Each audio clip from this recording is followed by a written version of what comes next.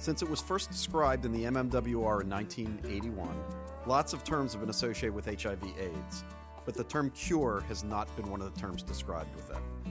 Welcome to ReachMD Book Club. I'm your host, Dr. John Russell, and we are joined today by Dr. Nathalia Holt, author of the book Cured: How the Berlin Patients Defeated HIV and Forever Changed Medical Science. Nathalia, welcome to the show. Thanks so much for having me. So professionally, how have you been associated with HIV? So I have a PhD in microbiology, and for my research, I have done gene therapy on HIV. So I've been looking at how we can use gene therapy to target parts of the genome that HIV needs in order to enter human cells. But my research actually isn't a part of this book. This book is really more about what others have done and about the two personal stories about two men that have been cured of HIV.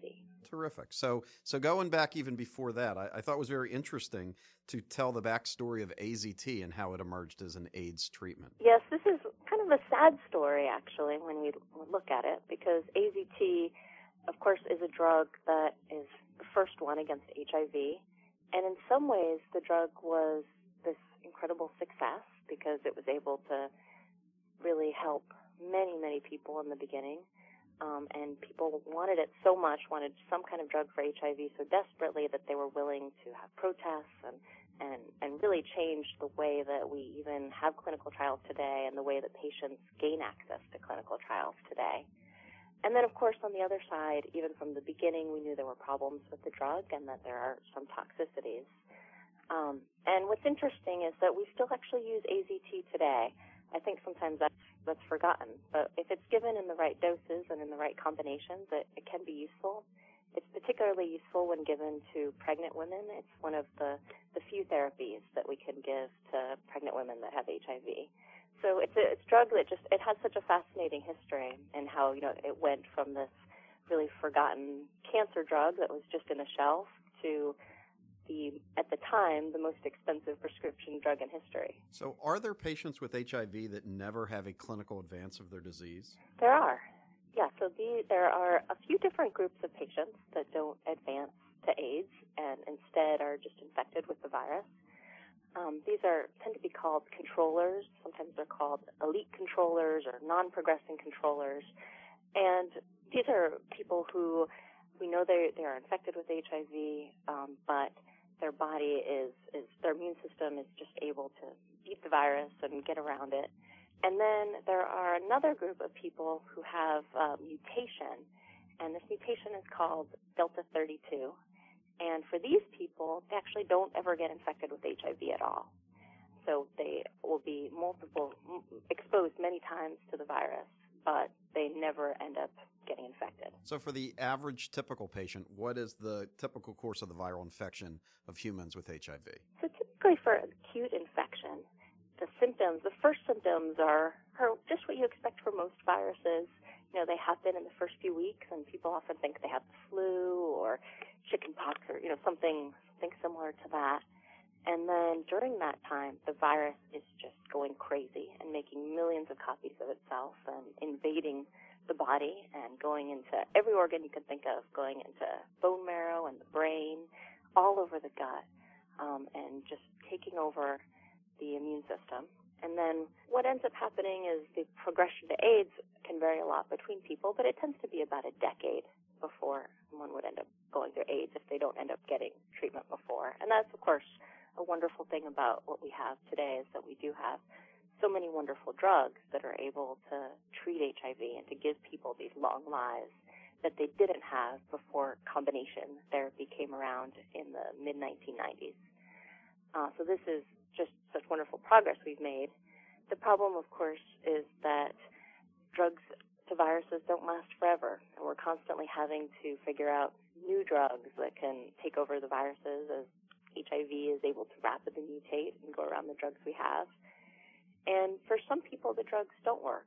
And there are some people who have gone through, even though we have so many different types of combination therapies for HIV, there's just some people that these drugs don't work for and end up still progressing to AIDS. And then, of course, there's many people that don't even have access to the drugs at all.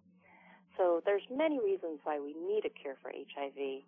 And the good news is that there's some really really exciting research now that's leading us there. So despite common misconceptions, Magic Johnson was not cured of AIDS, correct? No, he wasn't. He's such an interesting case, and there are other people like him that were able to receive therapy early on and did well with the therapy they received and have lived long lives despite being diagnosed in the 1980s. It is a remarkable thing. You're listening to ReachMD Book Club. I'm your host, John Russell. We're speaking with Dr. Nathalia Holt, author of the book Cured. So who is Dr. Jessen? So he is a family doctor who's in Berlin, Germany, and he ends up with kind of a large clientele of gay men. And that's because he decided to make a family practice that's very specific for this group of men. He's in the interesting position of treating two men who are both named the Berlin patient, just by strange coincidence. And both men have been given this name because they both received cures to HIV, although very different in nature. So he's such an important person in my book because he's the one that ended up treating the first Berlin patient. So the first Berlin patient had the alias Christian Hahn. Can you tell me his story and kind of how his cure came about? Yeah, so he was a young man, and he was diagnosed with HIV very early on. So he knew that he'd had a risky exposure, and luckily he had this close relationship with his family's doctor, who is Heiko Jensen. And Heiko decided to do something unusual. He decided that he was going to give a small number of patients a very aggressive therapy. And so this was a time that, it's kind of hard to imagine what HIV was really like during this period. This was in the early 1990s. But this was a time when the therapies we had didn't work very well. All we had was AZT. And so under the compassionate use exception, physicians were able to try all of these different kinds of therapies just in the hopes of finding something that might work for their patients. And so Heiko was doing a very small trial where he was looking at using an aggressive number of drugs, and one of those is hydroxyurea. And his idea was if he could use this drug, he might be able to knock out the reservoir of HIV. So this is all the places in the body where HIV hides. So it's that period during acute infection when HIV is going all over and in your bones and in your brain and in your gut. And so he believed that this drug might be effective in knocking out HIV hiding from the body. And he got this idea from a very famous scientist, Robert Gallo, who is a co-discoverer of HIV. And so he ended up testing the therapy in Christian. And Christian didn't respond well to the therapy. He found it very difficult to take. It made him very sick. And because of a number of different reasons, other health problems he had, he ended up taking what we would call treatment interruptions today, but were really just breaks in the therapy because they weren't scheduled, they weren't planned. And then finally, only 6 months after he started this kind of unusual regime of drugs, he ended up just deciding that the virus was completely gone from his body and that he didn't have to take it at all. And Heiko, of course, being a physician and concerned about his patient, tried to convince him, no, you should really restart the drugs. But Christian was just completely convinced that the virus was gone from his body and he shouldn't be taking any more medicine. And Heiko did what he could, and he just said, well, that's fine. We'll just go off it now, and then we can always restart therapy later on. And then the strange thing is that the virus never came back. And we're now, decades later, looking at him, and he still has not had the virus come back in his body, and he still is a very healthy man.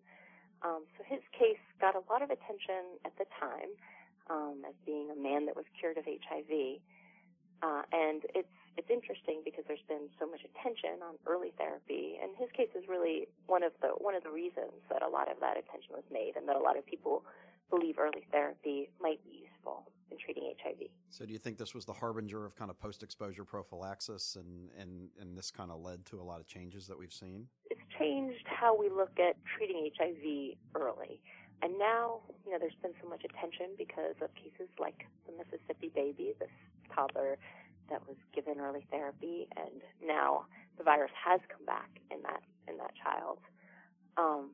But now, because of these kind of big splashy cases, we have clinical trials that can really evaluate if this is a strategy that could work, this idea of being able to treat the virus and potentially use drugs, not hydroxyurea, which we know is not particularly safe to give to patients, but perhaps other drugs that might be able to target the virus. And so there are some other clinical trials as well that are looking at drugs called HDAC inhibitors. And like hydroxyurea, this is a cancer drug.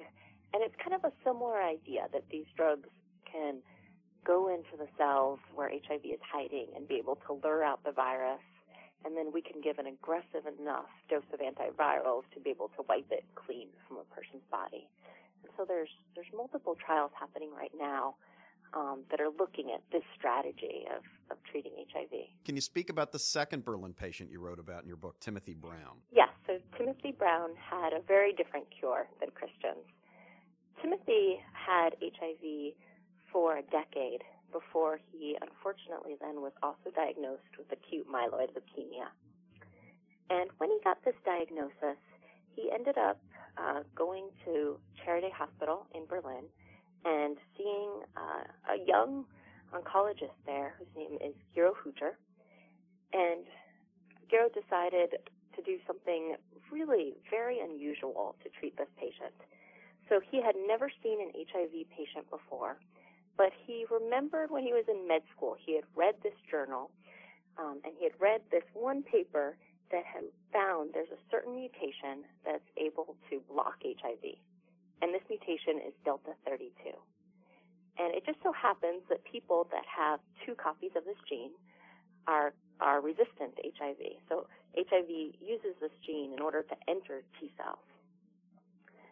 And so Gero had this really kind of crazy idea, because no one had ever done it before, not even in an animal model, that he might be able to take a patient who had this mutation and do a stem cell transplant into Timothy for his cancer, but take those cells from a person with the mutation and put them in Timothy, and that then once those cells were there, they would have a selective advantage in the face of Timothy's HIV, and they would be able to block HIV. So he would be able to cure cancer and HIV at once. And you can imagine that because this is so new, really he just was laughed at. People thought this was such a crazy idea, and they gave many reasons why it wouldn't work. And the funny thing is that it did work. Timothy got 2 stem cell transplants, and his body ended up then taking the mutation well, and he is homozygous for this one mutation, and he is resistant to HIV, and the virus hasn't come back. So he's a great example of what can be done with gene therapy. And so his case is really important because it's given a lot of hope for these approaches that are looking at ways we can modify cells in the body and make them look like Timothy's and like these people that have the Delta 32 mutation. And now we have clinical trials that are happening all over. So they're happening at the University of Pennsylvania and at UCLA and at USC. And these trials are looking at different means to cut out this CCR5 gene that holds the mutation and then be able to put these cells into patients with HIV so that all of their cells are now resistant to the virus. And where these clinical trials are right now is that we have some indication that this can be done safely in patients, but we don't really know what the efficacy of it will be yet. So this is still up in the air how these gene therapy approaches will work. But so far it looks like it might be promising. Are both of these men still alive? They are. And they're still disease-free and healthy, and even for Timothy, the leukemia, he had a cure as well from that, which AML isn't always the easiest thing to cure. No, it's really not. They've tried to do this in several other patients now, try to sort of recreate Timothy's experience, and it's a very difficult thing because it's such a low survival rate for AML. So far, there hasn't been another patient who's been able to survive from their cancer. It is kind of a remarkable thing that they are both healthy and doing well. So as someone who's done research in HIV, do you think these 2 stories might be kind of the ultimate stories for the cure? I think that these are 2 pivotal stories. And, what's interesting in science is that you never want to look at one case. You're always willing to look for a trend in a clinical trial and in some larger study. But the reason I picked these two cases to write about is because they have had so much influence on where the field is right now. And it's very rare for an individual patient case to change so much of how a field of medicine is going. But really, in a short amount of time, we've gone from never mentioning the word cure in a meeting to having symposiums about HIV cures and talking about it openly. So it's been a remarkable change, and the hope is that these two cases won't be isolated for long, and that soon we'll be able to see results from larger studies and see some of the benefits of their stories being able to be applied to other people. Obviously we can't go around giving stem cell transplants to everyone. That wouldn't be safe. And we can't go around giving dangerous cancer drugs to everyone. But we can take what we've essentially learned about these stories and apply them to clinical trials for other people. Which I also think is, to me, the amazing takeaway story is what two thoughtful physicians that were patient-centered who really kind of thought outside the box. And I think that's really remarkable. I think when we think about where the cure, if two patients were cured, we'd really say, boy, this happened at Hopkins, or this happened at Harvard, or this happened not in a family doctor's office in Germany, I think is really remarkable. And to me, that's very the inspirational thing, is that, cures can come from unlikely sources. Yes, it's such a remarkable part of this, because you would never expect that a family physician or an oncologist who had never treated an HIV patient would be part of this. They've had a hard road to do it. It hasn't been easy for them to be able to be taken seriously, and to be able to publish the results has not been easy for them. It is a really remarkable thing that their experiences are what shaped this. Well, thank you so much for being on the show. The book is Cured by Dr. Nathalia Holt, How the Berlin Patients Defeated HIV and Forever Changed Medical Science. Thank you so much for being on the show. Thank you so much. I really enjoyed it. This is Dr. John Russell. You've been listening to ReachMD Book Club. To download this program or others in this series, please visit reachmd.com. Thanks again for listening.